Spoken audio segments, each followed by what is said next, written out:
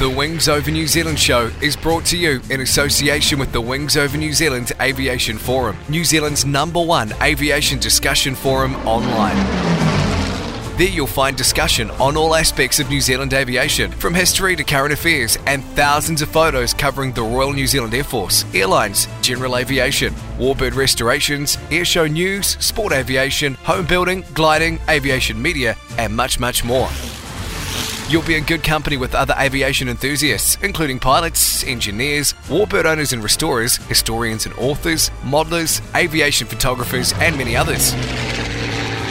Sign up to the Wings Over New Zealand community now. It's free and easy. Just Google Wings Over New Zealand and you'll find the forum. Hi everybody, Andrew Gormley, CEO of Classic Flyers here. If you're interested in classic aviation and you want to get up close and personal to old aircraft and see some of New Zealand's aviation history, come across the Classic Flyers, Jean Batten Drive, Mount Maunganui, right on the edge of the airport. You can go for flights in old aeroplanes like Boeing Stearmans and Harvards. There's lots to see.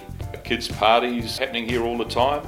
We have functions and function rooms, business meetings, and a great cafe with excellent coffee.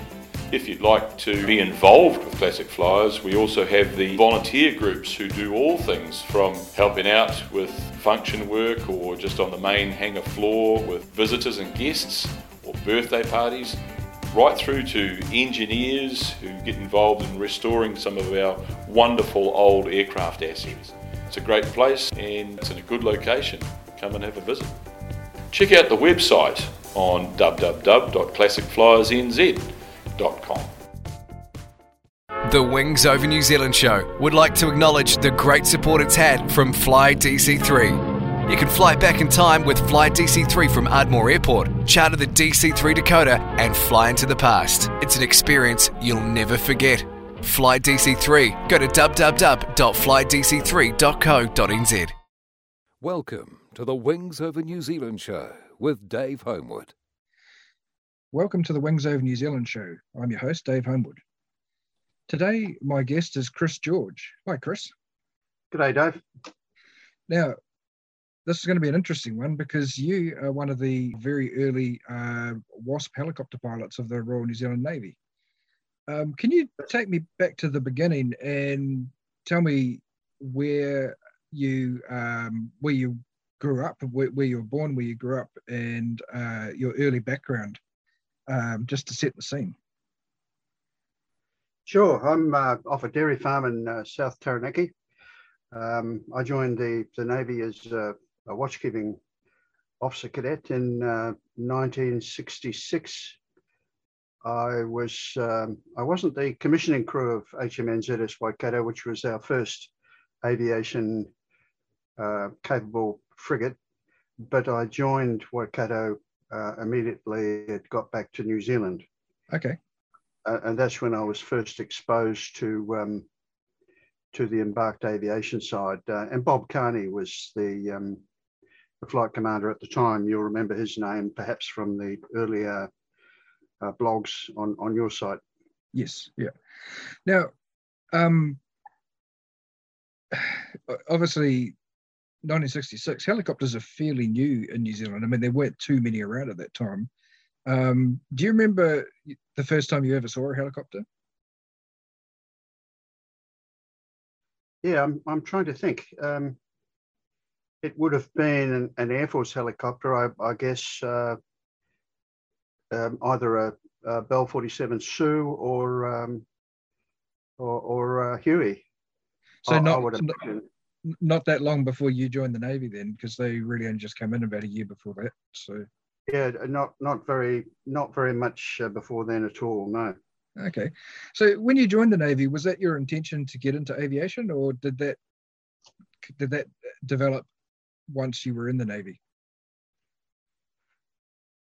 I recall that it was my intention to eventually join aviation. I was well aware that aviation was coming in the New Zealand Navy. I joined in '66, so Waikato would have been in build then.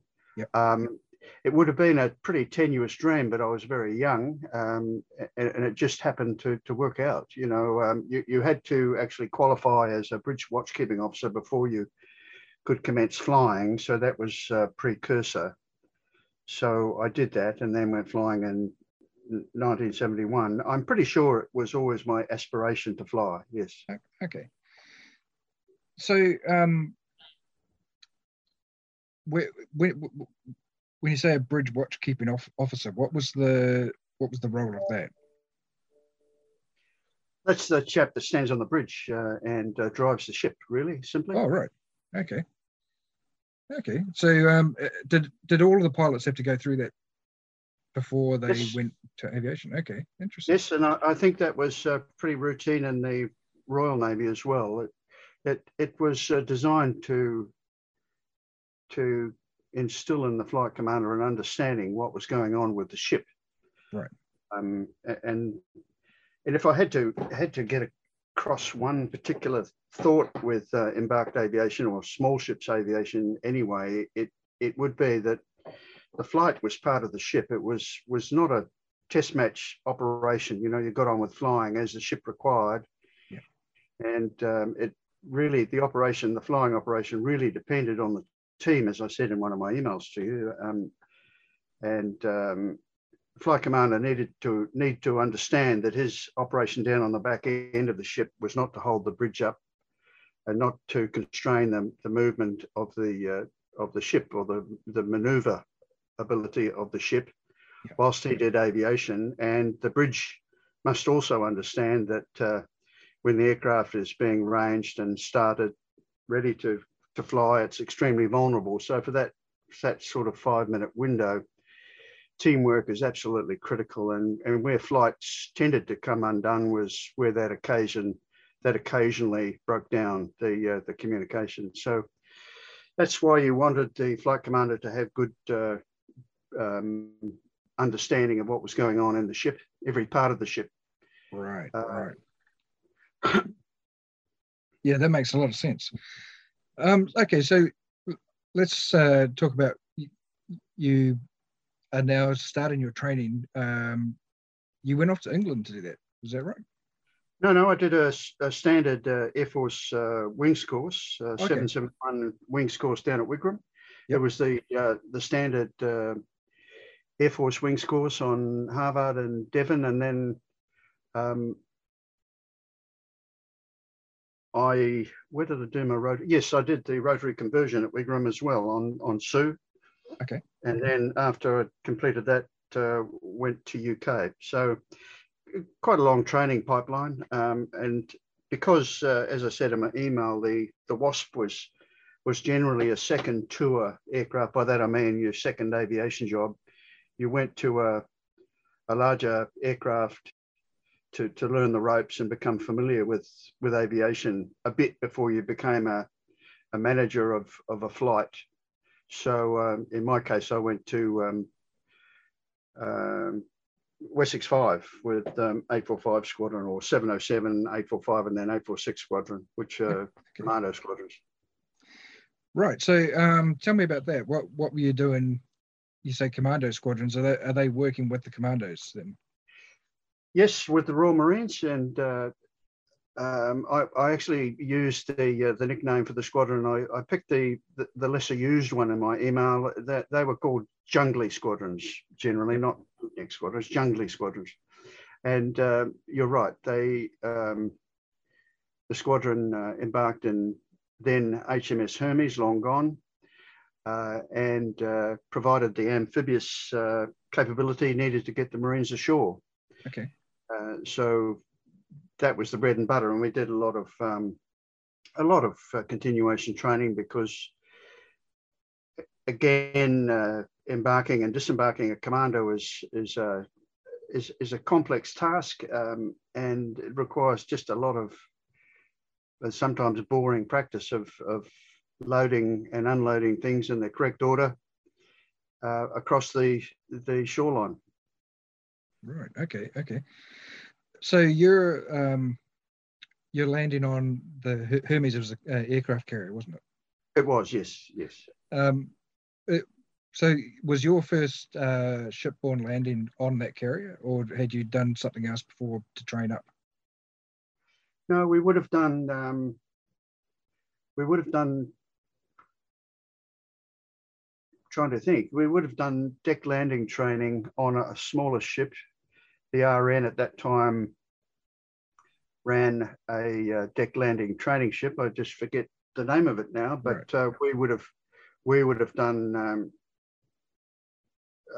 a number of landings and become familiar with landing on a small piece of real estate before going to Hermes. It was the training ship was much smaller. Also at Portland, there was a thing called the dummy deck, which was just a barge-like structure out in the harbour, which had I recall, a sort of housing on the front end to stir the air up a little bit, so you experience the turbulence of landing on. Yeah. And we do that day and night, and then go out to the training ship a little bit later, and then embark with the squadron. Okay. In HMS Hermes. Okay. How many helicopters were in the squadron on board Hermes?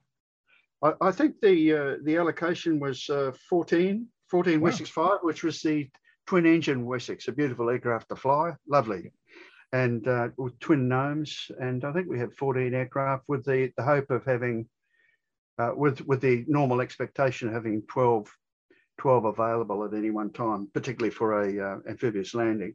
Okay, interesting. And what else was on board the carrier at the time? What were the aircraft? We didn't have any fixed wing when I was there. The fixed wing days of Hermes had finished. The arrestor wires and catapult had been removed. It was a amphibious carrier. Wow. At that time, there was HMS Bulwark and HMS Hermes.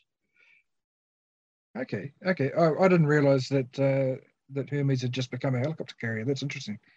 Yeah. And so, I mean, a carrier is a big ship. How many people would have been on board?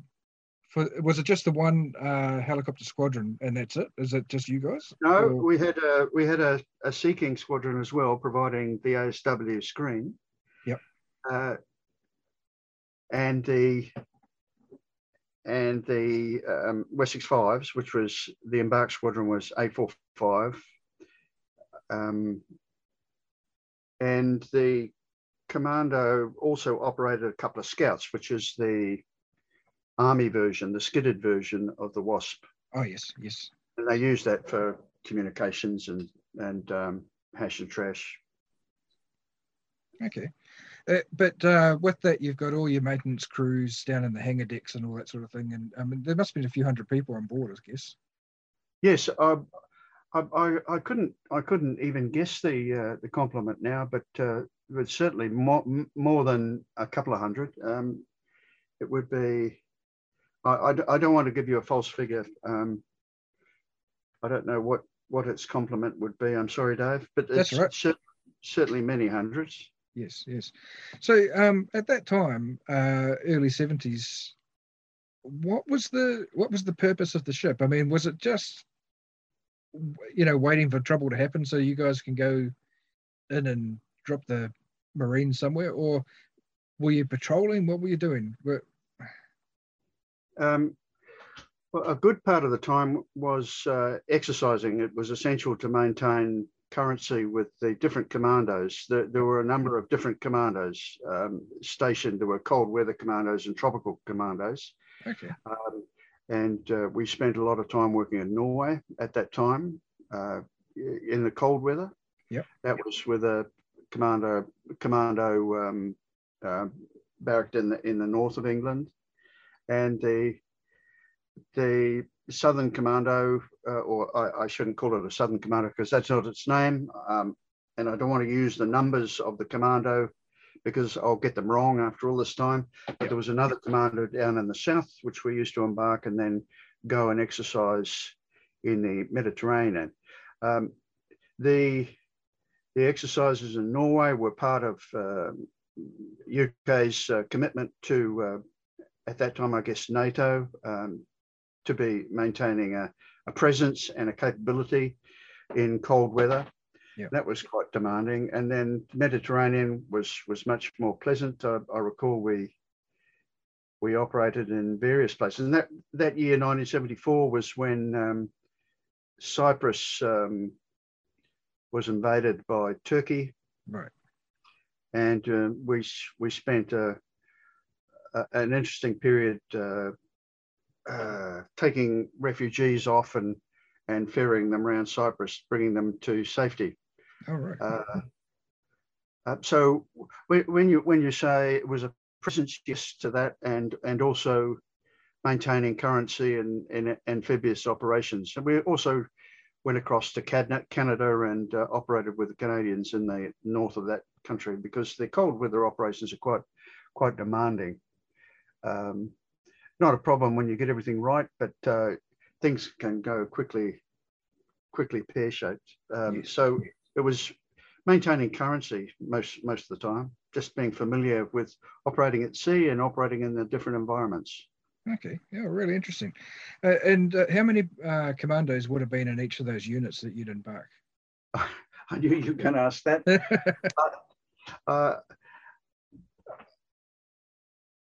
I'll guess at 1,000 guys. It's Okay. sort of like a battalion. I could be wrong there, Dave. I'll follow up and give you correct figures. All right? Can we? Yeah. Agree on that? No worries. I was just trying to get a ballpark figure to think. I mean, if you were going to, land commandos on a particular place on a shoreline or whatever, you guys in the helicopters would make several trips, I guess. You wouldn't be able to do them. Oh yeah, it would take a good day, 14 hours of flying non-stop with 10 to 12 aircraft to land the commando and all their equipment. Okay. And when you say equipment, what was there? Did you have to take vehicles or guns? Everything. Their domestics, their hotel services, their weapons, the ammunition, fuel, right. The whole lot. It's a greenfield site, and it's not usually not all one terminal. It's scattered across what could be called a front, I suppose. Yep.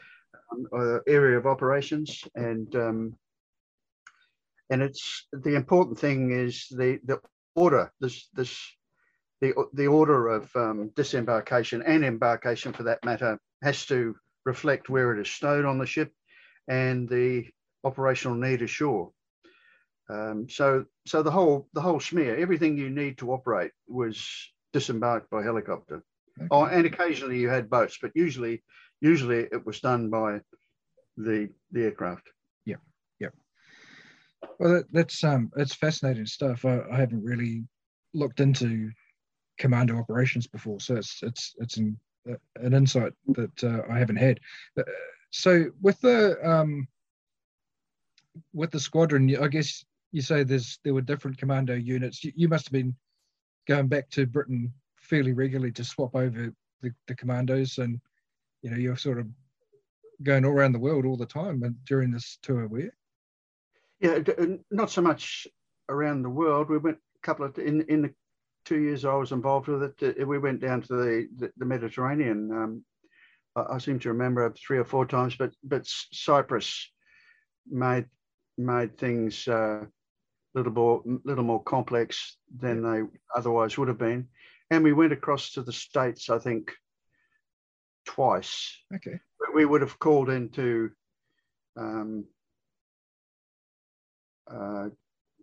Europe, one of the German ports, I think, a couple of times, and we went to Norway once a year for what were called clockwork exercises, in the cold part of the year. Right. So I guess this being your first tour, you would have been a second pilot on board. You didn't was second pilot until you knew the ropes, and then most of the flying was single pilot. Oh, so right. you were although you were very much a bog rat, as happens in every squadron. Yeah. You certainly were in the right hand seat as the single pilot. Okay. After you'd sort of satisfied the squadron that you're able to do the job. Okay. And within the crew on the Wessex, I guess there must have been a crewman down the back, or?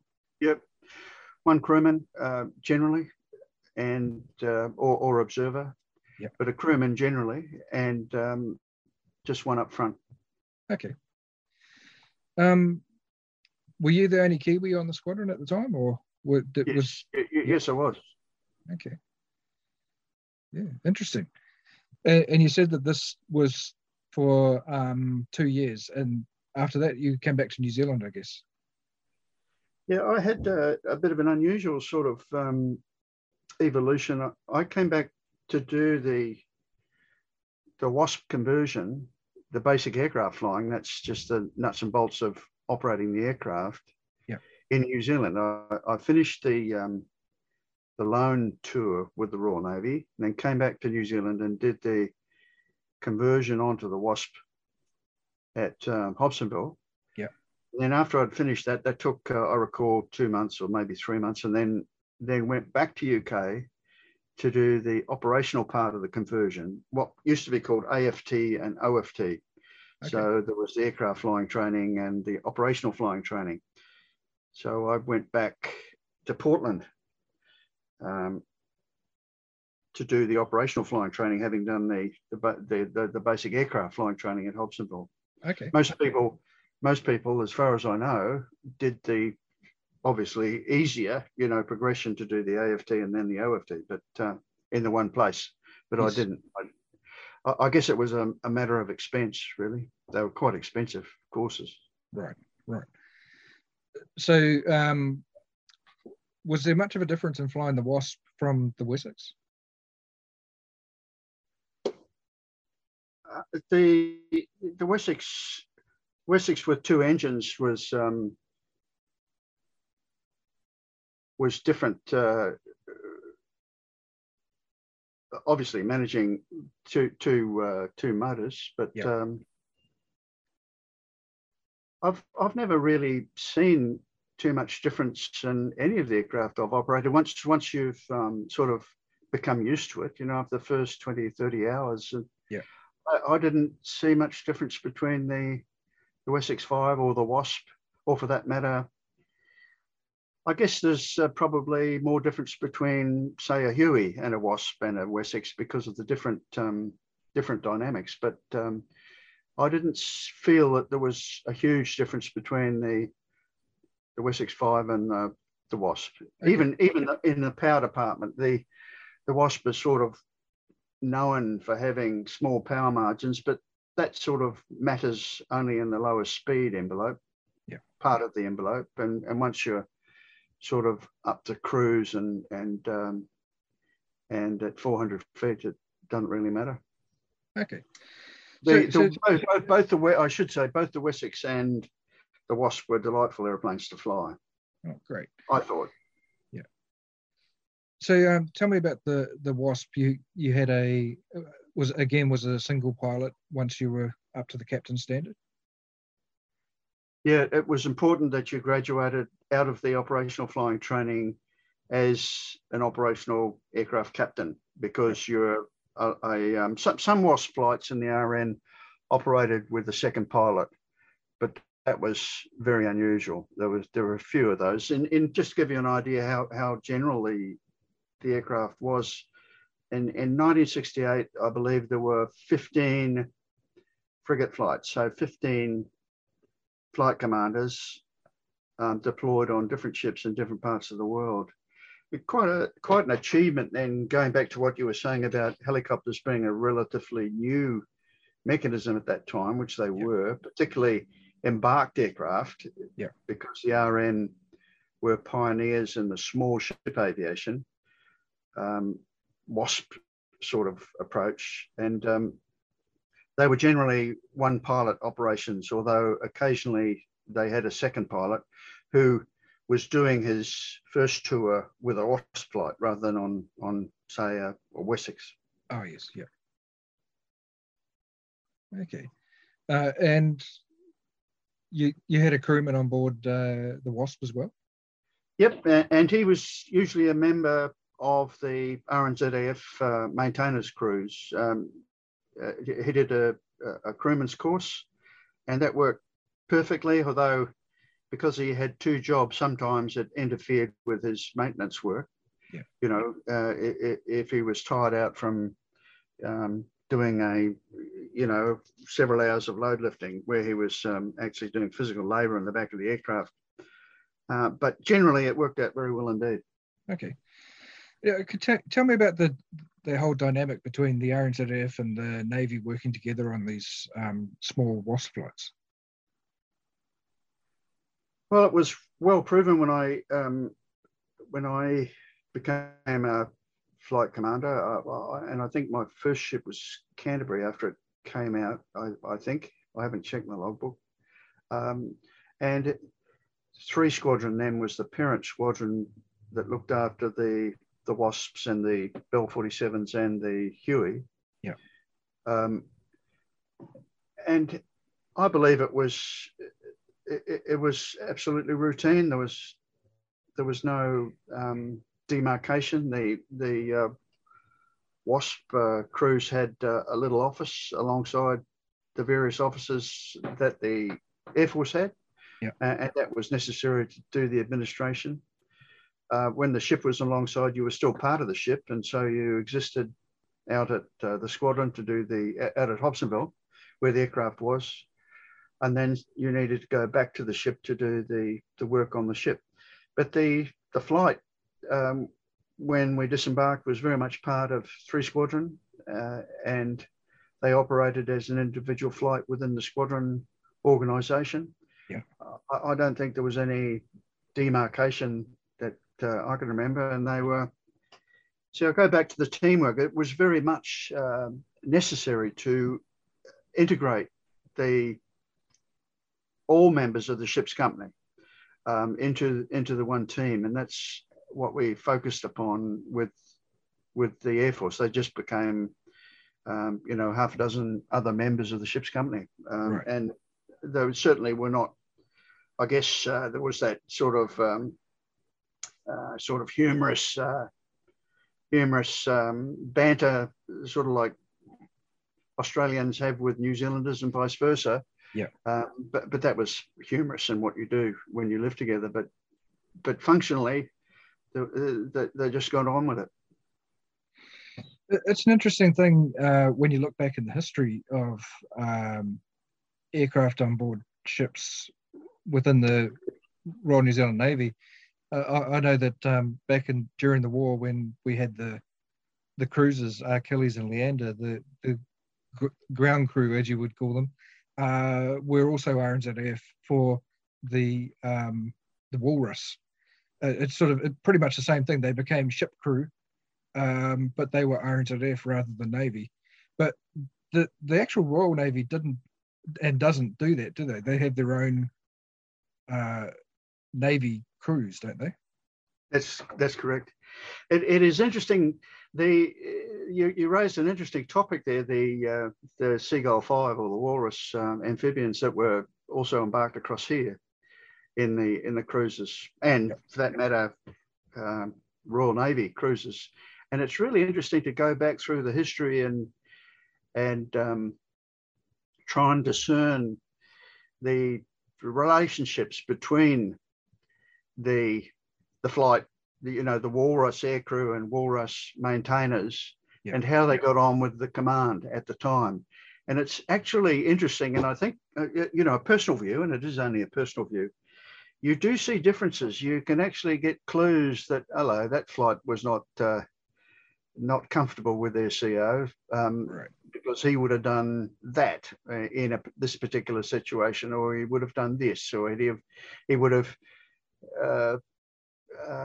used his aircraft in this particular way. Yes. So they were embarked in the, as you probably know better than I, they were embarked in the cruisers for a very short time. Once radar came in, and it was appreciated that the vulnerabilities that the aircraft full of petrol that high in the superstructure above the torpedo tubes, many ships preferred to get rid of the the aircraft if they could. And the last year of the war, I don't think they were very much embarked in cruises, were they?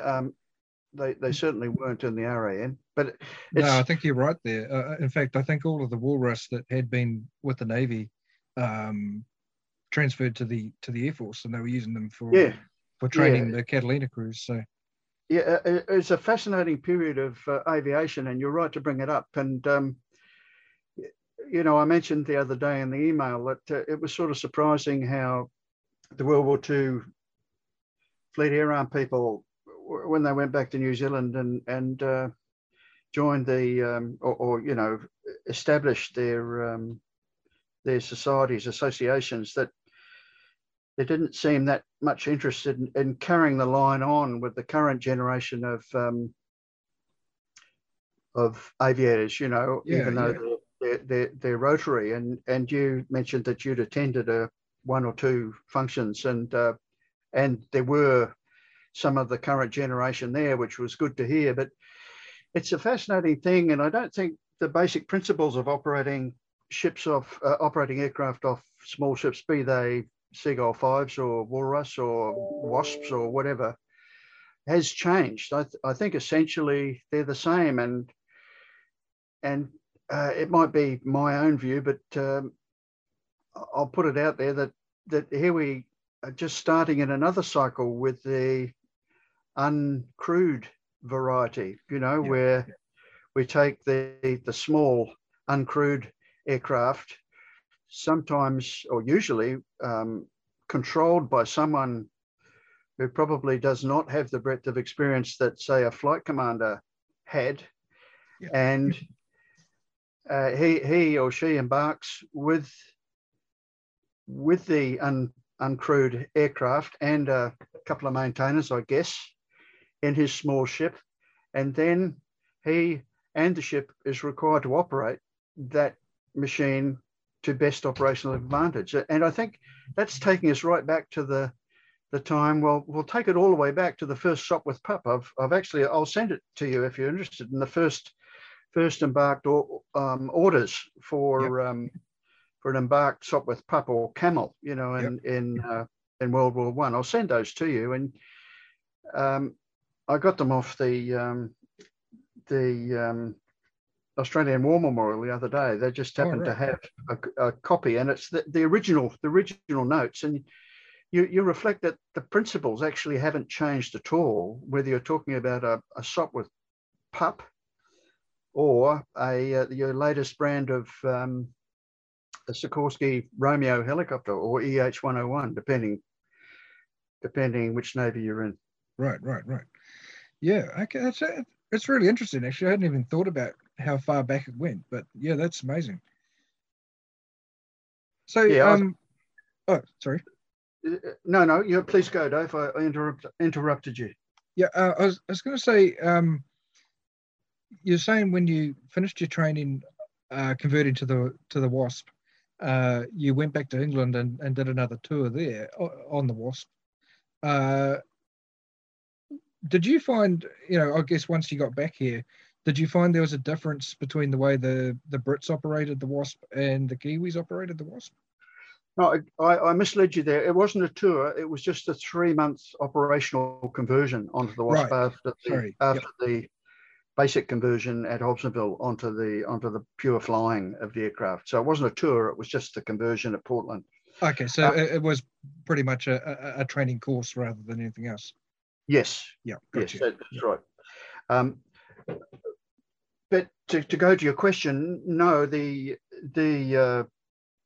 in those early days, the New Zealand flights were very much run along the lines of the British flights, the Royal Navy flights, and there was always a Royal Navy exchange pilot or lone pilot serving with the Royal New Zealand Navy at that time to maintain those standards. Oh, right. And it was a tightly regulated little operation.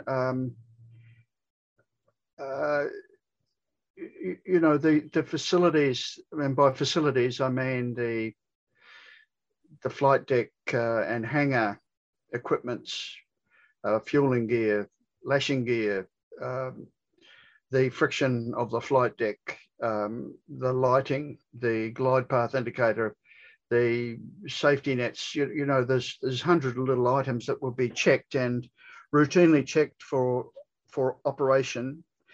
And a feature of our lives were bogey times. Everything had a bogey time, whether it was to fold the aircraft, stow the aircraft, range the aircraft, and spread it, put fuel in it, and then start it and get it airborne. Everything had a time, which the aircraft and the ship, for that matter, let me say the ship's flight had to achieve, and a lot of it was that cooperation with the bridge to achieve it. You know, you had to have the wind, the appropriate wind, and the appropriate flying preparation completed before you ever got to the aircraft, and then involve the aircraft with ranging it and spreading it, often in sea conditions that would have the ship rolling, you know, 15, perhaps in worst case, 20 degrees, which is a long way. But it became a matter of practice and a matter of routine. And so going back to the RN exchange guy and maintaining standards, it was a regular feature that he would come to see and just see that you were meeting all your bogey times and doing it safely. Okay. And there were usually deficiencies that were picked up and corrected, and there were certainly targets for flying hours. Flying hours were normally about 25 hours a month, and say 6 to 8 hours of that would be at night time. So it was quite well regulated, and the standards of the frontline squadron, which was 829 Squadron in Royal Navy, were brought and implemented with the RNZN. I don't know, I can't speak for how things are done now, but perhaps the standardization has clearly changed because we've got a different breed of aeroplane, but that's how it was done in the 60s anyway. Okay. And 70s. So you mentioned there night flying. What was it like to fly on and off the ship at night? It was challenging to start with, and again, it was a state of mind. The aircraft was fitted, I think its only navigational means of finding the ship in the dark was what we called a violet picture, I think, which was just the UHF homing left-right indication. Yep. And that was pretty reliable. It used to work okay, but we tried to minimize communications as much as possible because communications could be heard by other people, and we didn't like using lights also. Yeah. So oftentimes the ship would be darkened. So there were two different phases, I guess, to night flying. And the horizon made a fantastic bit of difference. If you had a visual horizon, that made things immeasurably easier. Yeah. But once the horizon was gone, it was full IMC, and you were on instruments, and you relied on the anti-submarine aircraft controller or the helicopter control officer, ASAC or HCO. So you were in the ops room's hands. Yes. You were flying in a velvet bag on instruments, and that took a certain amount of adjustment when you first started, but it became routine. And one of the first things that you tried to do when you went back to sea after a time alongside was to get the sea legs back so that you could fly around the moving deck and also fly on instruments without a visual horizon. Right. It just, for me, that just boggles the mind thinking about a moving deck in the dark Yeah, that's kind of scary to me. But no, I wouldn't. I wouldn't want you to be. I wouldn't want you to be thinking too much into it. It's a matter of routine and Yeah. a matter of practice. And if you allowed yourself to become concerned by it, I think you're on a bit of a slippery slope. So it was just a matter of becoming practiced at it and trusting in the flight deck officer to bring you back onto the deck when the motion was right. Because without a horizon, you didn't know where the ship was either. So you relied very much on the flight deck officer to pick the moment when the ship was upright, and also in that couple of seconds of what used to be called the quiescent period, where the ship motion was still, so you could get the aeroplane down and push the collective down into negative thrust and get the lashings tied on. Okay. Is there any aid, or was there any aid on the Wasp for the deck landing? I know some of the modern helicopters, they have a sort of almost like a little harpoon that they fire into the deck. That's a really interesting question, and I don't want to take up too much of your time, but I'll start with the lighting aids first of all and cover those briefly. The GPI, glide path indicator, brought you down a designated angle. Try and remember what it was. I think it was 7 degrees. It could be a little bit less than that. It was just a conventional red, green, amber. So you flew down in the green. Amber was high, red was low, and that was just a matter of flying down it like any other instrument indication. But you had to split your attention from the instruments inside the aircraft, look up, and get the GPI. And that GPI would be acquired at a quarter of a mile, and you'd be flying down at sort of 60 knots. Or if it was a low visibility approach when the ship was in fog and you couldn't see the ship, you'd be flying at 40 feet and 40 knots until you acquired the ship at somewhat less than quarter of a mile, I recall. But one of the things we didn't have was a moving horizon, and that came along after. I'm not sure whether New Zealand ships have it. It's a moving horizon bar which is gyro stabilized and sort of maintains alignment with the horizon. That was enormously useful. We didn't have that, but that's a common feature nowadays. And coming back to the ship restraints, when you look at an embarked aeroplane, what's not often mentioned is that part that you raised, and it's interesting that you do raise it, because it's an essential part of an embarked aircraft. That is, how does it stick to the deck once it's got back or before it gets off? And the Wasp did not have the harpoon, was never fitted with a harpoon. It had a deck swivel, which had another use. It enabled the aircraft to swivel into wind, and then you just push the button on the collective, your left-hand control, and the swivel dropped away. But that was to restrain the aircraft before you launched, not after you launched, so that you could swivel into wind. We've seldom used that, apart from just maintaining practice in it. You could rotate the aircraft into wind just in a low hover more than effectively if you're required to do that. And but the thing that the Wasp had was negative thrust, so that when you landed on, you pushed down against a spring force, I guess, on the collective, and that provided something like 1,000 pounds of downward thrust, which enabled the aircraft to stick to the deck until the lashing numbers, that's the people that provided the securing, which were nylon tape lashings to the aircraft, and you worked very hard to reduce that lashing time down to the absolute minimum. So you didn't want to be at the mercy of ship motion. But your Tamana and Takaha currently have the harpoon grid fitted for operation with the Sea Sprite aircraft. I'd be most interested to get the envelope. That is the ship motion envelope and the wind envelope that enables the harpoon to be used. But I've not found it yet. Okay. It's not generally a dramatically secret sort of piece of information, but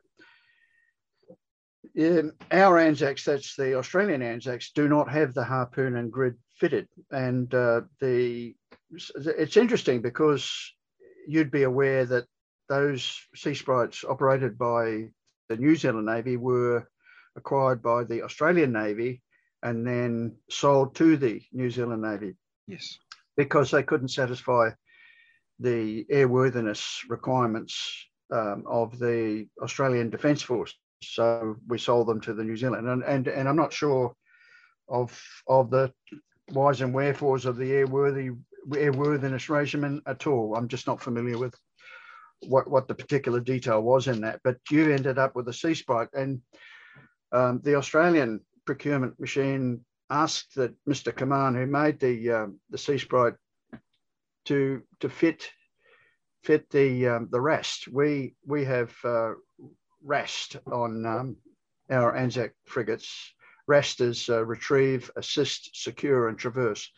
The helicopter lowers a cable in a sort of a 12-foot, 15-foot hover onto the ship, and the helicopter is winched onto the deck, and the winching remains under tension and provides several thousand pounds of force to hold the aircraft on the deck, and that applies to Seahawk operations.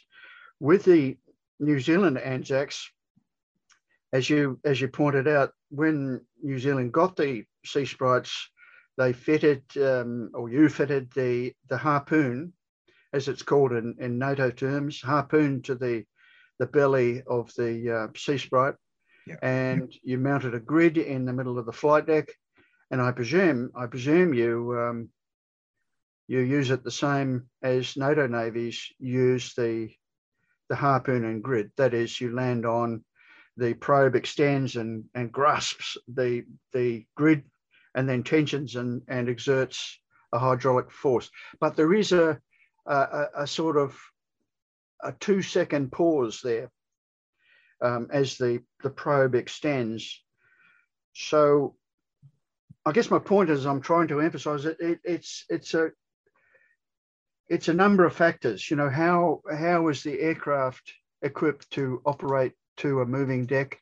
And there's the negative thrust, the Lynx, the Western Lynx, the Wasp, which I've already mentioned, the Lynx, the Tiger Cat, and the EH-101 have negative thrust. The EH-101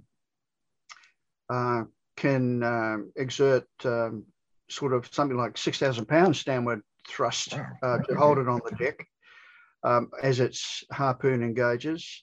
The Tiger Cat, which is the development of the Lynx, I think has got a downward thrust of 3,000 pounds as the probe extends and hooks on. But the Sea Sprite, as far as I know, does not have negative.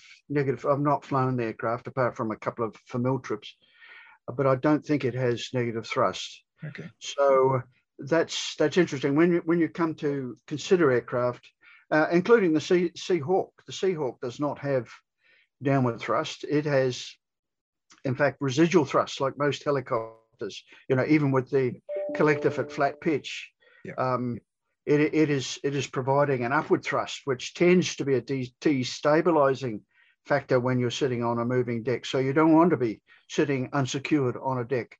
So you love that RASP to be holding you down. Now, with our current destroyers, the air warfare destroyers, which we've just built 2 of, we've moved away from RAST, and we now have a thing called assist, which is aircraft, ships, integrated, securing and traverse assist. Mm-hmm. And that does not have the hold down feature. It grabs hold of what is still the RAS probe on the Seahawk and holds the aircraft. And once again, there is a several second pause as that piece of deck machinery maneuvers up to the aircraft and grabs its probe to hold it down. Right. But there's no negative thrust, and the British aircraft, that's the Wasp, the Lynx, the Tiger Cat, and the EH1, have also specialised oleos so that they provide a constant ride height. So when the ship rolls, the aircraft maintains where it is in terms of roll with the ship relative to the ship, if you understand what I'm saying. Yeah. With the normal oleos, like big floppy energy absorbing oleos, the ship acceleration causes the aircraft to have a residual roll. So say the ship rolls to 15 degrees, the aircraft will tend to want to roll further because of the acceleration of the aircraft. As the ship rolls, it will roll to say 17, sometimes 20 degrees. And that becomes a concern when you approach the rollover angle of the aircraft, the static rollover. The CFG gets outside the main wheels, and you can actually roll the aircraft on its side and over the side. So when you look at the ship aircraft mix, you should think about the capability built into the aircraft, and some really interesting images on the web. The Canadians actually are the pioneers of rough weather helicopter operations. They invented the thing called the bear trap, which is the prototype or the initial technology that was built into the RAST, which the Americans took over with the lamps. The first SH-60B, which was the numerical designation of the first Seahawk. Right. And that was built into the USS McInerney, the RAST, but it was actually a modification and pretty similar piece of machinery to what the Canadians called the bear trap. The Canadians operate the Sikorsky CH-148 Cyclone at sea, which is slightly bigger than the Seahawk. It's a big aircraft. If you Google assist, ASIST, you'll see that there's some dramatic pictures of the ship rolling about 25 or 30 degrees with the CH-48 secured to the deck. And you'll see what I mean by residual roll. The aircraft is rolled further than the ship, and the ship is rolled about 25 degrees. Yeah. I was looking at that last night. It comes up when you Google assist. What they should be telling you, and they don't, is that actually is not assist. It's a thing called C-RAST, C-RAST. The Canadians, to embark the CH-148, developed RAST further to make it even more capable than it was before. Okay. And they certainly have put the aircraft and the C-RAST through a ringer to verify that it works at sea. You have a look at some of those pictures; they're very dramatic. It's quite indicative that you generally see the unmanned aircraft on a flight deck in the imagery on Google, and have a look at the horizon. It's generally always dead horizontal. Right. But when the blue water navies like Canada operate their aircraft, that's when you see the horizon at 25 degrees, 30 degrees, different to the ship's horizon. Gotcha. And I think we are gradually moving away from rough weather operations. I don't know. I'm not really. That's the feeling I have with the Wasp and certainly the Lynx. There was a requirement to operate in the normal operating environment of the ship, and so moderate ship motion was required. You generally didn't get too much value out of flat calm. Right. Gotcha. Plus the added benefit of operating in moderate sea conditions was there was generally a wind, which was always welcome. Yes. Yeah. what happens in between after you've landed on the deck, you're secure, and then you've got to get the helicopter from the deck into the hangar? Does that get unconnected then, or does the actual connection move along the deck with, just so that it doesn't roll over the side at some stage? Really, another important question. You're asking excellent questions. I'm probably not providing excellent answers, Dave. Oh, no, you are. The Wasp wasn't so much of a problem because you put a person on each corner of the aircraft and a couple down the tail bumper, and you could move the aircraft. But even so, you did what was called a dynamic move, and you had the aircraft connected to the deck by at least 4 lashings, and they were tape lashings, which enabled you could pay out and pull in quite easily, but they would restrain the aircraft if the ship moved.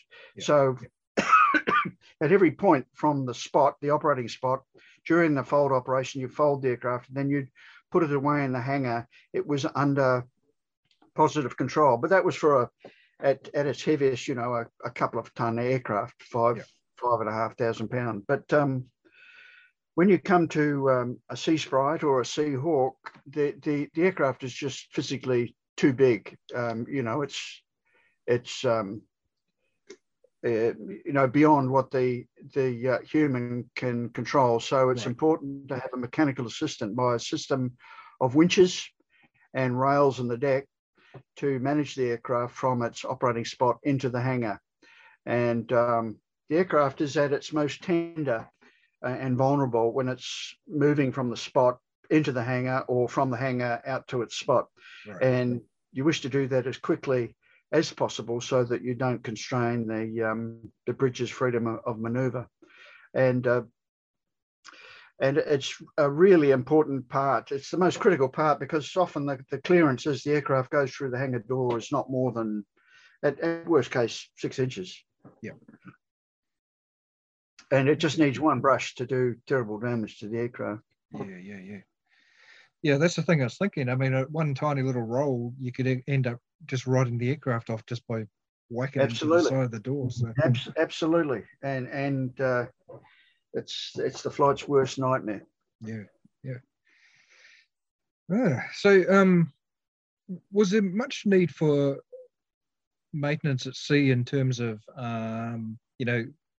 if you had some sort of engine issue or, if you're out at sea for months at end, was the Wasp pretty reliable, or could it have problems where you might not be flying for days? The regimen of maintenance was flexible servicing with the Wasp, so that you actually, when you were ashore, you tried to clear the heavy items and component changes. Being an early aircraft, its mean time between overhauls and replacement were very low. With the engine, you're talking sort of 100 hours. Right. Crazy figures now. And a lot of the dynamics were of that order. But I don't want to make too big a thing of it. It's just what you had to work with. And yes. The flexible servicing enabled you to bring forward or delay to within certain margins your maintenance. And the flight senior maintenance sailor, the flight sergeant, would talk to the sergeants who each responsible for his trade, and clear those items that took time, so that you had the maximum flying hours available at sea. There was always maintenance to do, but that was day-to-day maintenance that was flying hour dependent, from the flying hours that you just flown. Right. And a lot of that was anti-corrosion work, because the aircraft, being built of magnesium and aluminium, was very prone to corrosion. So a good part of the work day-to-day was anti-corrosion work. And the heavy maintenance item component changes, we tried to do that ashore. Certainly engine changes were done ashore, gearbox changes ashore, but they could be done at sea, and you certainly had the gear to do it. Okay. But you didn't always have a spare engine. You generally carried a spare engine, and the engine, of course, was your most important item of concern.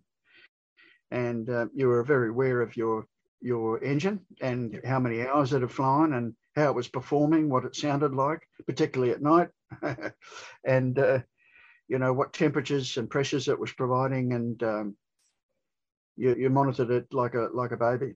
Right.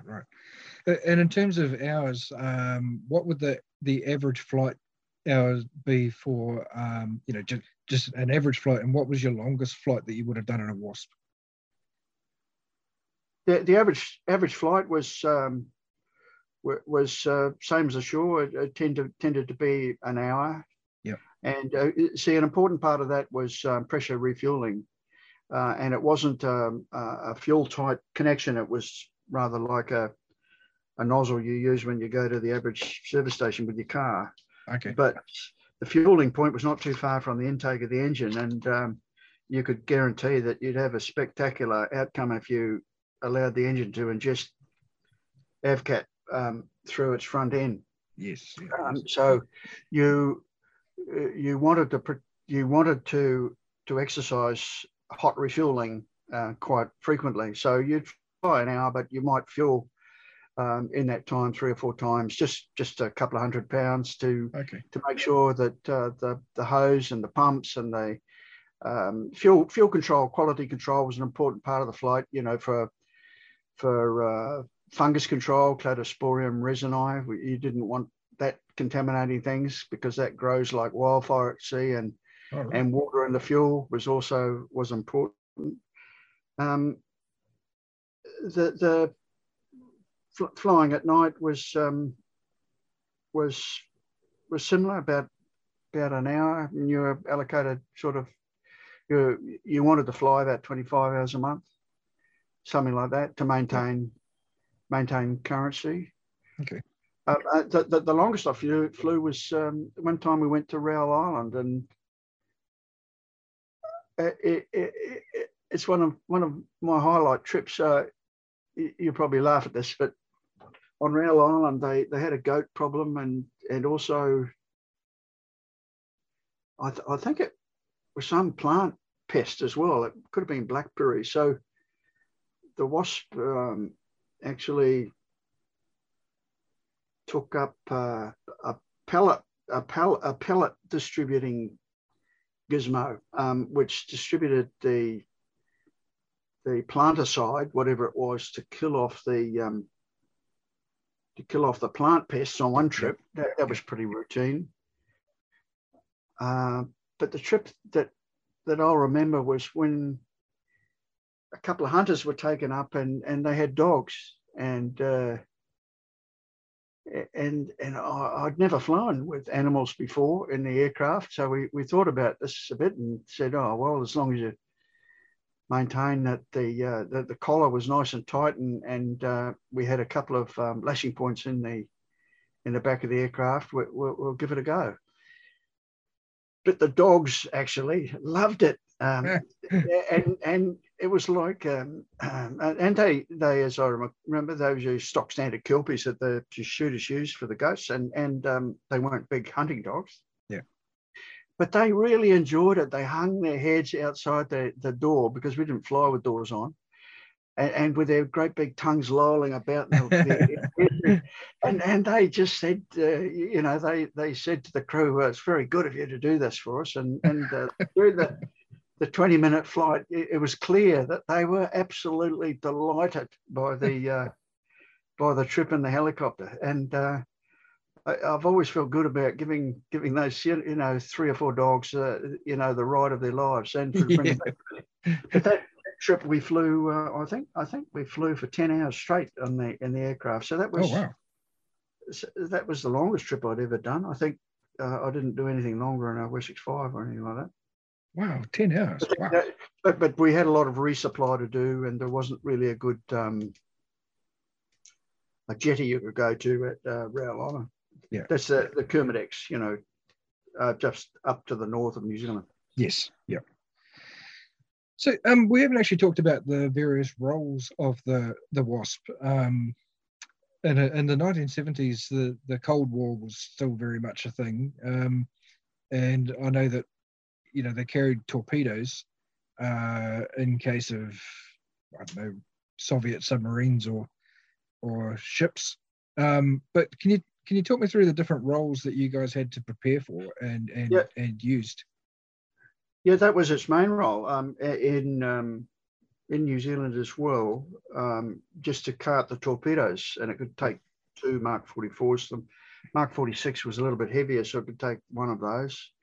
But during my time, we had the Mark 44, and with the Leander class, it no longer had the mortar Mark 10, which the earlier frigates of the same size to the Leander had. That had a range, I recall, of 1,000 yards. The helicopter could take it much further, as far as the ship really wanted to. Generally, maybe 10 miles, which is a range of sonar on a good day, a really good day. Yeah. That was the main role. That had the acronym in the way that military has of MATCH. That was the name of its capability, MATCH. Medium aircraft torpedo carrying helicopter, MATCH. Okay. Yeah, I think that was a primary role, but mainly otherwise it was surface surveillance and routine utility. It's amazing when you've got a helicopter what you can use it for.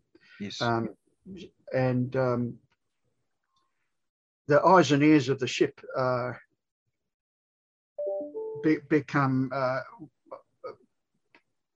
the major role. So in a combined exercise, the aircraft would routinely be flown out, say, up to 100 miles in front of the ship, or wherever you wanted, wherever you expected the threat or people or ships that you're rendezvousing to come from, and the Wasp would go out and look for it, and used to do that quite frequently. It's interesting, during my time, we didn't really improve the aircraft by add-ons, and if I can hark back to the unmanned variety, it's interesting now that naval aircraft have tended to become heavier and heavier. The EH-101 and the CH-148, the Canadian aircraft I referred to, is in the region of 30,000 pounds. The Sea Hawk, I think, is in the region of sort of 24,000 pounds. The Wasp was 5,500 pounds. The Squirrel that we operated for the same period of time here in the RAN, the AS-350B, which is another marvellous aircraft, much underrated, is a little bit lighter than that. But the sensors have also become a lot lighter. So with unmanned systems, unpersoned system, uncrewed, I'm trying to be woke and correct here. Unmanned, unpersoned, uncrewed systems have now routinely got FLIR, forward-looking infrared, some form of vision enhancement, usually in the same system, ability to relay communications, and a sensor for ESM work, i.e. detecting electronic emanation from other platforms and aircraft. But it's never been, that technology has never, as far as I know, amongst the first order blue water navies, has never been integrated until you've got the unpersoned thing like the Fire Scout now coming along with the USN, the MQ-8B and MQ-8C. The B was the turbine version of the Schweitzer or Hughes 300, and the C is the Bell 407. It's always been a wonder to me, why is this fixation with making that unpersoned? The crew immediately gives you so many more options. I've never understood that. And when you start looking at procurement costs of, say, an MQHC, that is the 407, Bell 407 robot. You look at its unit cost, and I checked it last night.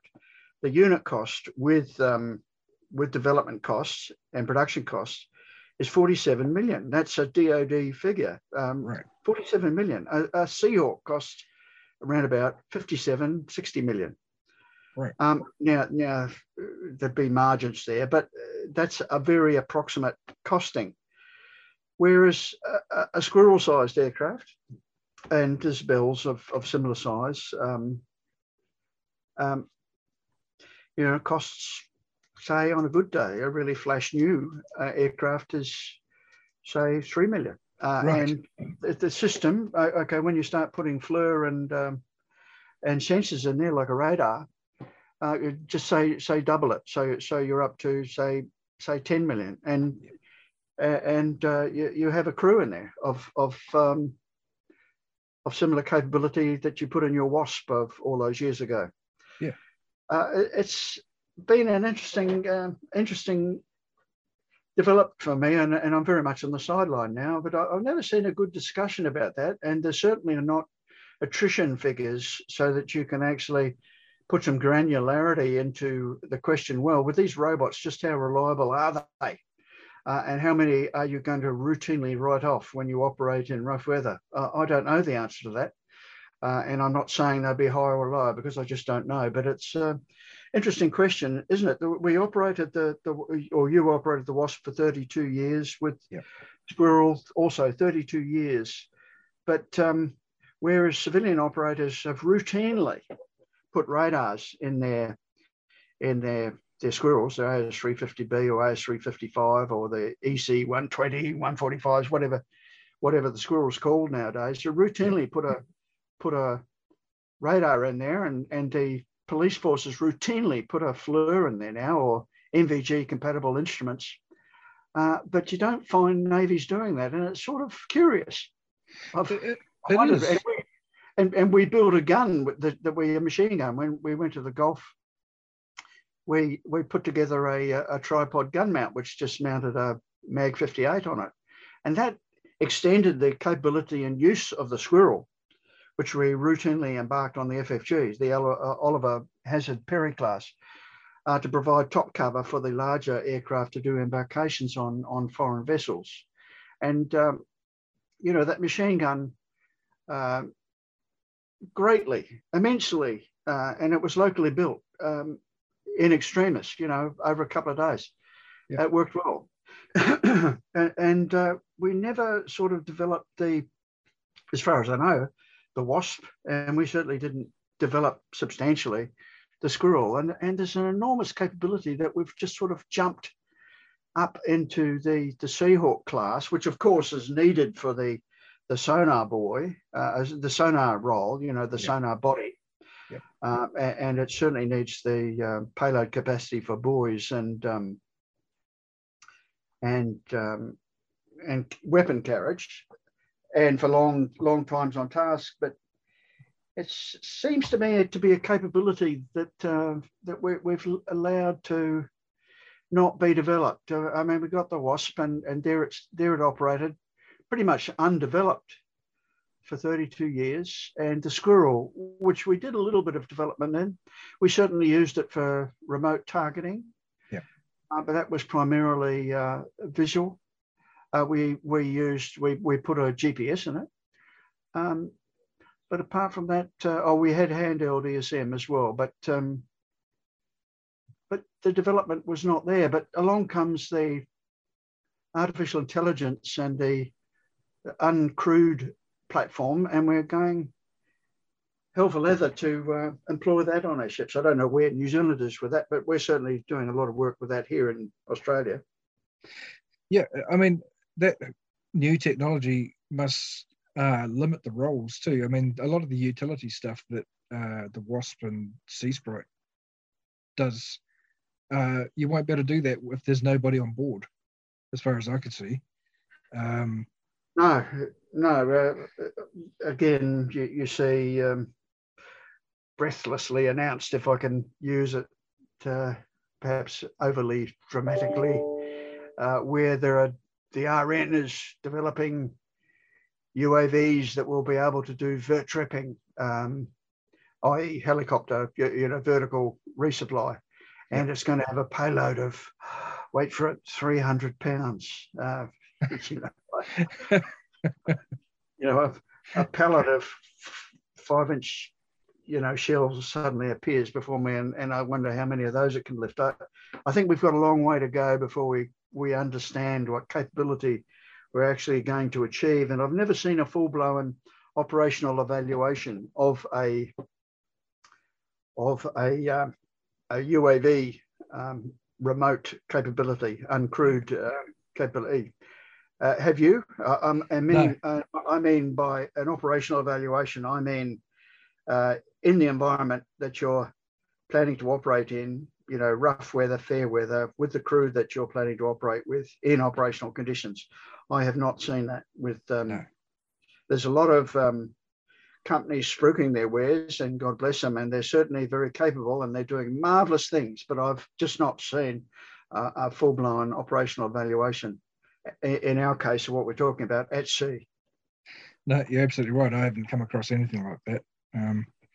But just to change the subject a bit, did you do much in the way of search and rescue work at sea with the Wasp? A lot of search and rescue work, yeah, a lot of search and rescue, and that was before. That was before the commercial companies that are now available to do that. Yep. So whether that be at sea, and it normally was at sea, searching for a lost yachts person, or the medevac, which was taking somebody that was sick off a merchantman or a yacht and flying them ashore to hospital. That was a good part of the role, certainly. Yep. But now that is done, and usually very well done, by commercial companies who've got all the gear, Yes. Yep. The FLIR and the MVGs, and routinely have radar as well.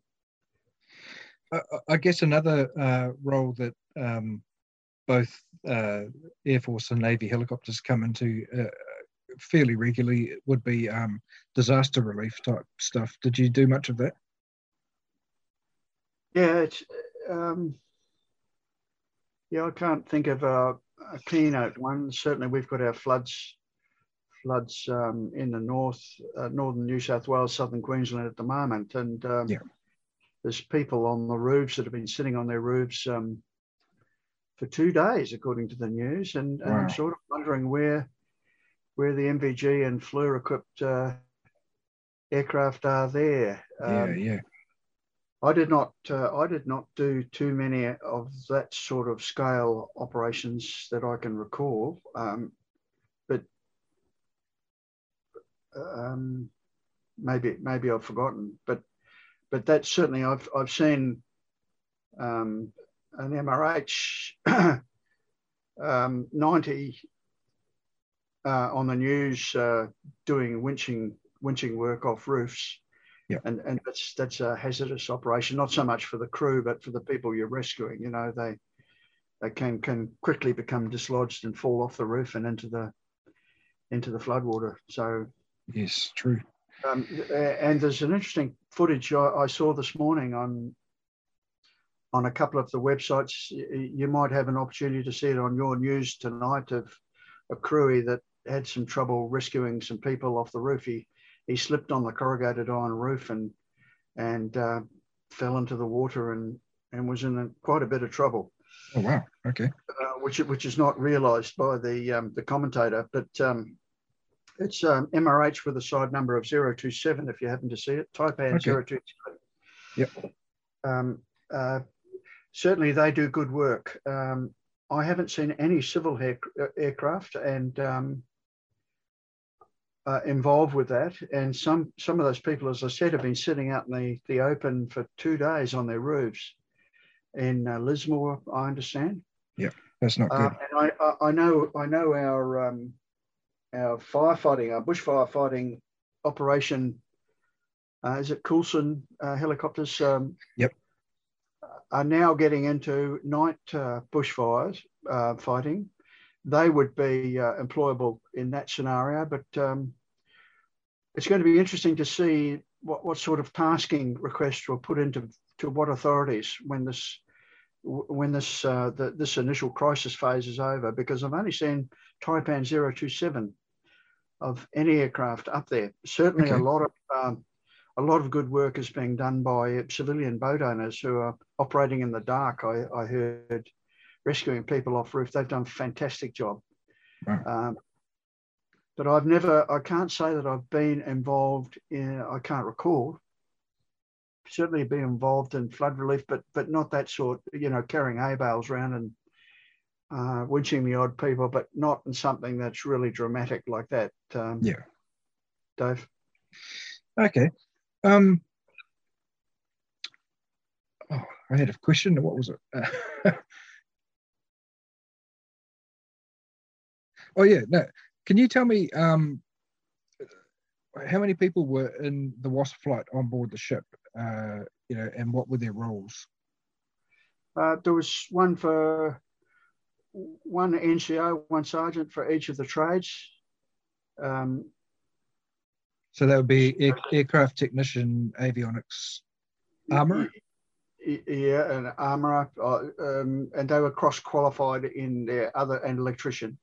And so they were cross-qualified, and the fifth man would be the flight senior maintenance NCO, who was responsible for the maintenance. Right. So that's 5. Yeah. So there was 5 plus me. That's 6. Okay, and so there's only just 6 of you. That's the lot. 6, and generally 6. Occasionally there'd be another one who was getting trained up, doing familiarization on board the ship, getting sea legs and so on.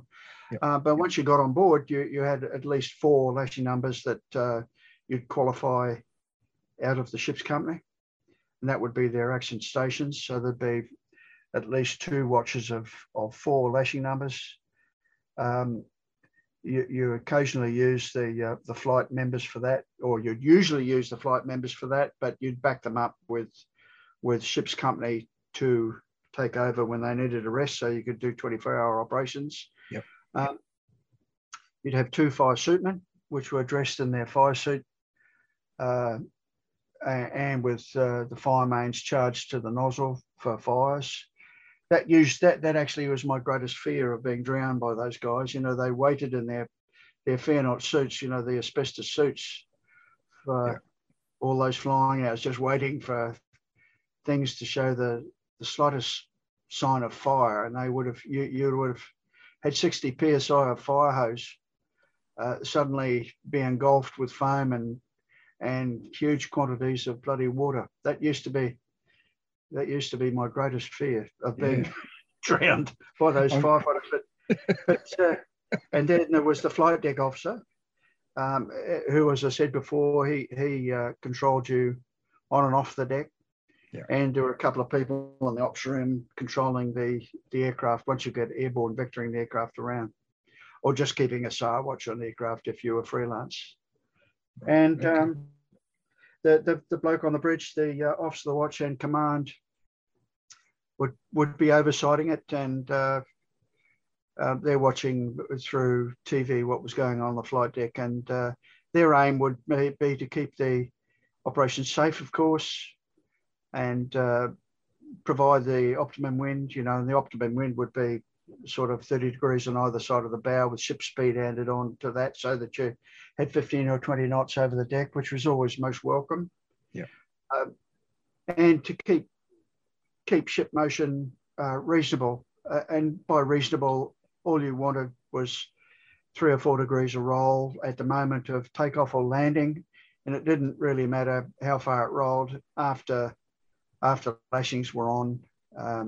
You're happy to accept what you got. And what occasionally happened, which was just a bit disappointing, was the ship would take a goffer broadside on, and that would sometimes go through the aircraft and not do much good to the electronics.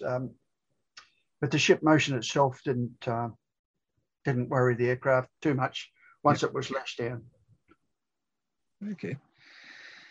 Did you do much in the way of transporting VIPs or interesting people to and from the ship? Yeah, routinely do that. I can't think of. I could only think of my sheepdogs, goat dogs. Yeah. I can't think of. There must have been.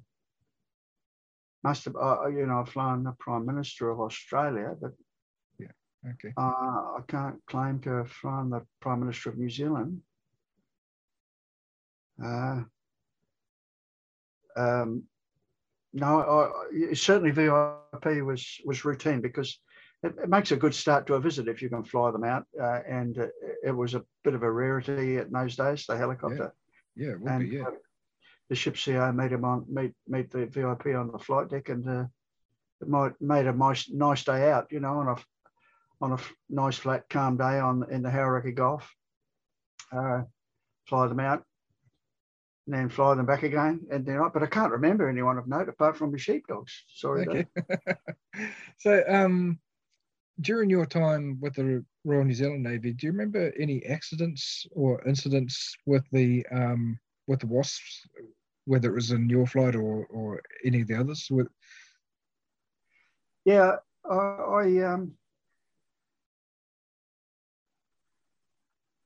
I didn't have any accidents that I can recall. I can honestly say, and I've got my hand on my heart here, that I never bent anything. Yeah. And if anybody tells you otherwise, Dave, you let me know, would you, please? Yeah, sure. As far as I can recall, we never bent anything. John Greenwood, rest in peace, had that engine failure in the harbour. Oh, right. That's the accident that I can remember, and that's sort of well known. Everybody seems to mention that. John Greenwood, he was actually, what we used to do every week was to work with North Head. I don't know whether it's still a naval establishment, a radar establishment at Devonport, up the top of the hill there. Yeah, I think there is still naval presence there. Yeah, that's where they trained. That's where the Navy trained ASACs, and just routinely used to employ the helicopter from either from the ship or Hobsonville. So we'd trundle down there in the Wasp, and we'd spend an hour or two being controlled around by the people on North Head. Yeah. Well, John went down there on this day, and I remember, and you never see this bit written up in the reports of the accident. Certainly, he had a female sailor in. I think it was a female sailor, and of course you wouldn't say female sailor these days. You just say a sailor. Yeah. Of a female variety, depending on what your pronouns are. And she was in the left-hand seat, and John was asked to freeze, which was the pro word for just stop and hover. Yeah, and not really a favoured thing to do with any helicopter, because at 400 feet, which is a normal operating altitude, it puts you into the avoid curve. There isn't sufficient height to get a decent auto rotation going. Right. And that constrains you in your flare at the bottom. And the flare was had to be pretty finely judged with the Wasp, because it had a high rate of descent in auto rotation. Yeah. And John certainly wasn't at an altitude where he could get into auto rotation. So he did a good job, because he entered the water. The aircraft airframe didn't do too well out of it, but the flotation gear operated okay, and he swam around the aircraft and got the passenger out safely. Yeah. So that's a thing that he's not often credited with. His back had been damaged, which is a normal thing that happens with a high rate of descent. Yeah. I can't give a medical prognosis to it, but I just know that he had suffered a back injury. So he rescued the round. And the thing with that particular engine was it had already done some hours installed on an airframe. And an engineering decision, given that it had several hours. It could have had several hundred hours left on the aircraft, subject to maintenance ongoing. Yeah. On the engine, it was put back on an airframe to consume those flying hours. Yeah. Now, I don't know what had originally been rejected for. We routinely did soap samples, spectronomic oil analysis to tell us when certain components were making metal. Perhaps it had just had an unfavourable soap sample. I don't know.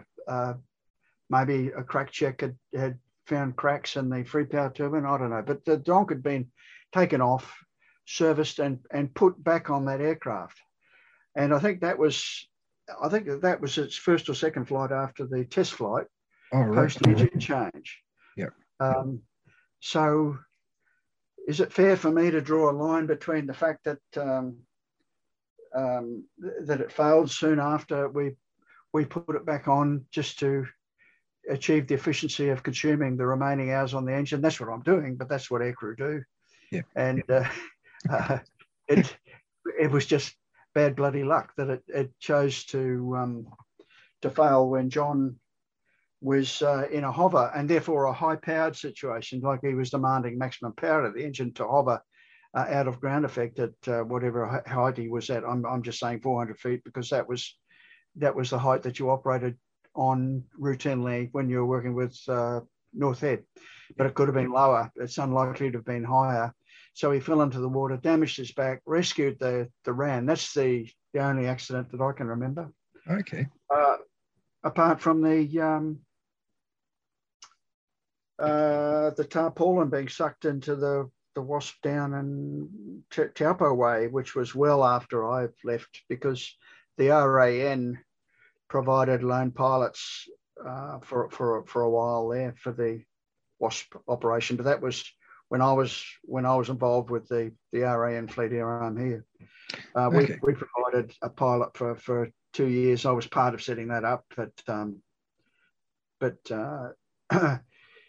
it was one of our pilots was flying down there. I don't know the ins and outs what a tarpaulin was doing, loafing around the outskirts of the airfield, but it got sucked up into the main rotor and didn't do the aircraft any good. Oh, hell. Okay. Well, and so how? What year was it that you switched from the Royal New Zealand Navy to the Royal Australian Navy? 1978. Okay. I'd done I think 2 years or maybe a bit more with the New Zealand Navy. That's since my RN time. Yeah. I was sort of I was aware that the RN was getting into more complex embarked operations. My mother was an Australian. My father's family, great grandfather, came to Australia, Tasmania, to break rocks, on a commuted sentence for some crime in the old Dart in 1835. So my family does go back in Australia, but I was mainly interested. In the more advanced embarked aviation. The Wasp was quite limited, although it was a great job. Yeah. The Australian Navy was about to get into the Seahawk. Well, as it turned out, I crossed the Tasman. And by the way, I paid to cross the Tasman. I was not one of your 10-pound bloody poms, all right? So don't come at me with any of that. I had to pay a full bloody dollar to come, and they told me it was to stop poaching. And I thought, yeah, right. But anyway, once I've got that out of the way, the Seahawk in Australian inventory was late in coming, and therefore we selected the Squirrel. So all my Wasp experience came to good value because we applied pretty much the Wasp attitude, the Wasp it's mainly about attitude, your state of mind more than anything else with operating a small ship's flight. It's not like a big test match aircraft carrier where you've got the air group and the dibbies, the black shoes. It's all part of one corporation, one company, or at least I like to think it's that way. But we took that operating attitude with the Squirrel, and the Squirrel's a marvelous embarked aeroplane. It's just a delight to fly. Got very useful power margins. I maintain, as capable as the Wasp, even though it was a skidded aircraft. But that experience was transferred across the Tasman, and of course we had ex-RN flight commanders in the squadron, 723 squadron, which put the Squirrel to sea as well. So it's all one great big cross-pollination, really, Dave. Okay. And so, which ships did you end up flying off with the Australians? At that time, we had Canterbury, which was the Leander, not the current one, which you know about. I flew off both those in the 2 years. Those were the only aviation capable ships. But as far as with the RAN, I've embarked in Melbourne and all the FFGs. I've not embarked in the destroyers because I was out to grass by that stage. Right. So Melbourne was the aircraft carrier, wasn't it? Yeah. I didn't fly fixed wing off Melbourne, or that was one of my grand schemes. So I never got the chance to do that, which is possibly a good thing. I flew the Starflight, which was with the Wessex 31B single engine Gazelle. Right. We had a couple of Wessex 31Bs, which the RAN first got as dipping aircraft by that stage, which was 1980, 81, 82. We'd removed the sonar and we just operated it as a utility aircraft and search and rescue. Okay. It's interesting. Very recently, I interviewed Max Speedy, who also flew Wessex off Melbourne for a bit. So I don't know if you listen to those. Yeah, he's a well-known aviator. Yeah. Great guy. Yeah, absolutely. Yeah, too right. Max Speedy, a lot of stories about him. I won't tell you any of them.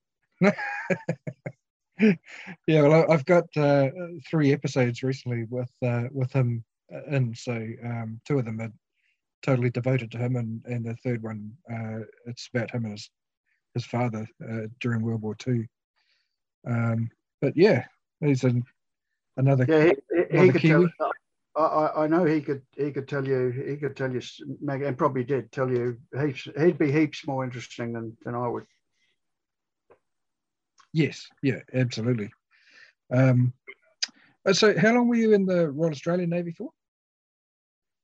I was, got to think about this. I was in the New Zealand Navy for 12, and I joined here 78 and left for the first time in 2003, and then I did another 3 years on that. So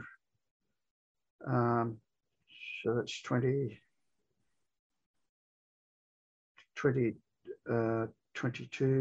24, 25 years. 25 years in the RAN, I think. 25 years. Okay. Yeah, that's a great. I mean, when you combine the Royal New Zealand Navy and the Royal Australian Navy, you've had a very long career with helicopters in the Navy, so it's fantastic. Yeah, and a lot of good luck and undetected crime, probably, Dave. Do you think the Wasp is sort of underrated in our history and quickly has become forgotten since it left service? It's interesting question. I was thinking that looking through the pictures on your great website. Plus, I saw one last night, which is P. Prune has also got a bunch of photographs there, and yeah, it's actually not a bad looking aeroplane. And I saw that some person had called the Wasp a flying dustbin. I've never heard that name before. Have you? no. The flying dustbin. I thought, please. I think it's a rather good looking aeroplane. It actually looks much more functional than the Squirrel, for example, as a military aeroplane. Yeah. And I was quite surprised that I didn't see more input from people from Navy people who'd worked. Well, that was evident to me from their name anyway, and what they were talking about. So I think probably it is a bit underrated. But a lot of people were spectators and not aware of the importance of the integration of the aircraft with the ship. And that's the important thing, the integrated operation of ship and aircraft, i.e. naval aviation. And that's why it's significant. It was, and you were right to hark back to the walrus. Yeah. You know, the aircraft complemented the ship, and the ship plus aircraft became much more capable than it previously was without the aircraft. And a lot of people miss that. Even naval people miss that. Yeah. And they're probably missing it now also with the unmanned variety. yes. The aviation, the ability to have something that you can deploy and do a job over the horizon, whatever that, carry weapons, have sensors hopefully that can actually, apart from the ship, pick up evidence of something over the horizon. That's the thing that's not really understood by quite a lot of people. And you see the modern, the uncrewed variety of airframe on ships, and it's really more about the AI aspects than what it can do for the ship in a lot of cases. I can understand that because it's marketing, and it's the thing to have is a heap of AI, but it's the capability of the ship. So to answer your question, yeah, I think it is pretty much underrated, but not in the way that most people probably would rate an aircraft, you know, like helicopter turning upside down or flying very fast or lifting a great big payload. Yeah. It was an absolutely delightful aircraft to fly, very pleasant to fly, and it was a great job being your own aviation manager as a very young naval pilot. Yeah, I think it is underrated, but not for the normal reasons. Yeah, I guess because they're small units, there's very few pilots and aircrew, and even the Air Force, flight crew. At any given time, it's a small bunch of people, and even over the 50-something years that we've had helicopters on our ships, there won't be a huge number of RNZN and even RNZF guys that served on the ships. So, and the other thing is that most of what happens out at sea where nobody sees it. So I made that point when I wrote the email to you the other day. Oftentimes the CO of the ship will give his impression, but it's oftentimes made without a great deal of professional knowledge, and that's not underrating the CO. Though invariably, in my experience, bloody very competent guys. And that bloke who wrote up Joe Tunnicliffe, rest in peace. I don't know who that was, who was his CO, but he did the right thing by Joe to get him Air Force Cross, right, for that work that he did, rescuing that crewman off the merchant vessel. Yes. But I don't suppose many people know about the Wasp at all, or embarked aviation. That's always been the case. Yeah. Even amongst navies, you'll often find that people that Navy people that have not operated with an aeroplane embedded in their ship will not have a good idea about what it can do. Actually, a really important point there too for something as small as the Royal New Zealand Navy is that you guys would be either out at sea or when you came home, you were at Hobsonville, which wasn't a Navy base. So, you weren't at Devonport with all the other sailors. So I guess they didn't really see much of you guys, did they? Yeah. Well, you spent in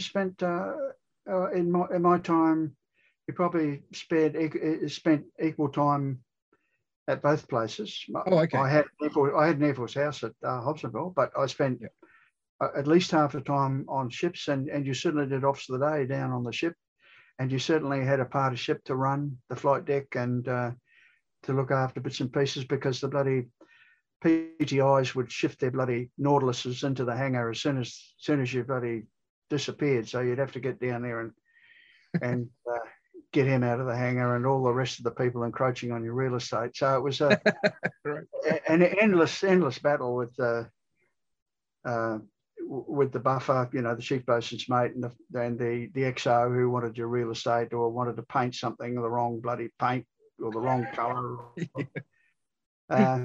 No, I'm getting a bit too tribal here, but you had to maintain a presence on board, no doubt about it. Right. Okay, that makes sense. Well, hopefully this interview will have enlightened a lot of people. It certainly enlightened me on what you guys did and about the Wasp itself. And I mean, it's one of those aircraft that I've always thought was pretty cool, and I used to see them when I was based at Hobsonville myself, but I didn't know a lot about them. So it's been fascinating. Where were you at Hobsonville, David? I went through number 1 technical training school when I was training as safety and surface. So was that in the 60s or 70s? No, that was in the 90s, 1990 to 91. You should have said that more sort of delicately, I think, David. You should have just a little bit after that, probably would have done. Okay. Yeah. So did you ever fly in the Wasp? No. Well, the closest I ever got is because we were actually in the same hangar as the Wasp. Our school backed onto it. We got taken round to the other side to have a look at the Wasps up close as part of our training, just looking at the safety gear that was on them and just a general look around. But that's the closest I ever got, and most of it was usually them just flying over our barracks at 2:00 in the morning or something. Yeah. Oh well, if I can provide any more sort of information, I'm happy to. I hope this hasn't been too boring. Oh no, it's been fascinating. It's really interesting. I've got to answer 2 questions: the ship's company of Hermes, and how many people in a commando. That I'll answer both those questions. Thank you. And I'll send you the flight notes for one of the very first embarked flights in the Royal Navy. Yeah, that'd be great. Thank you. You might find them of interest. It really is interesting. Yeah. And apart from that, it's great talking to you, Dave. And sorry about the rickety start. I was sitting here like a pudding waiting for something to come up on Outlook, and it didn't arrive. So just as well, you said, you're there. Yeah, no, it's all good. No, I really appreciate you taking the time, Chris, and thanks very much. Okay, you're welcome, Dave. I'll speak to you later. Cheers. That was the Wings Over New Zealand show with Dave Homewood.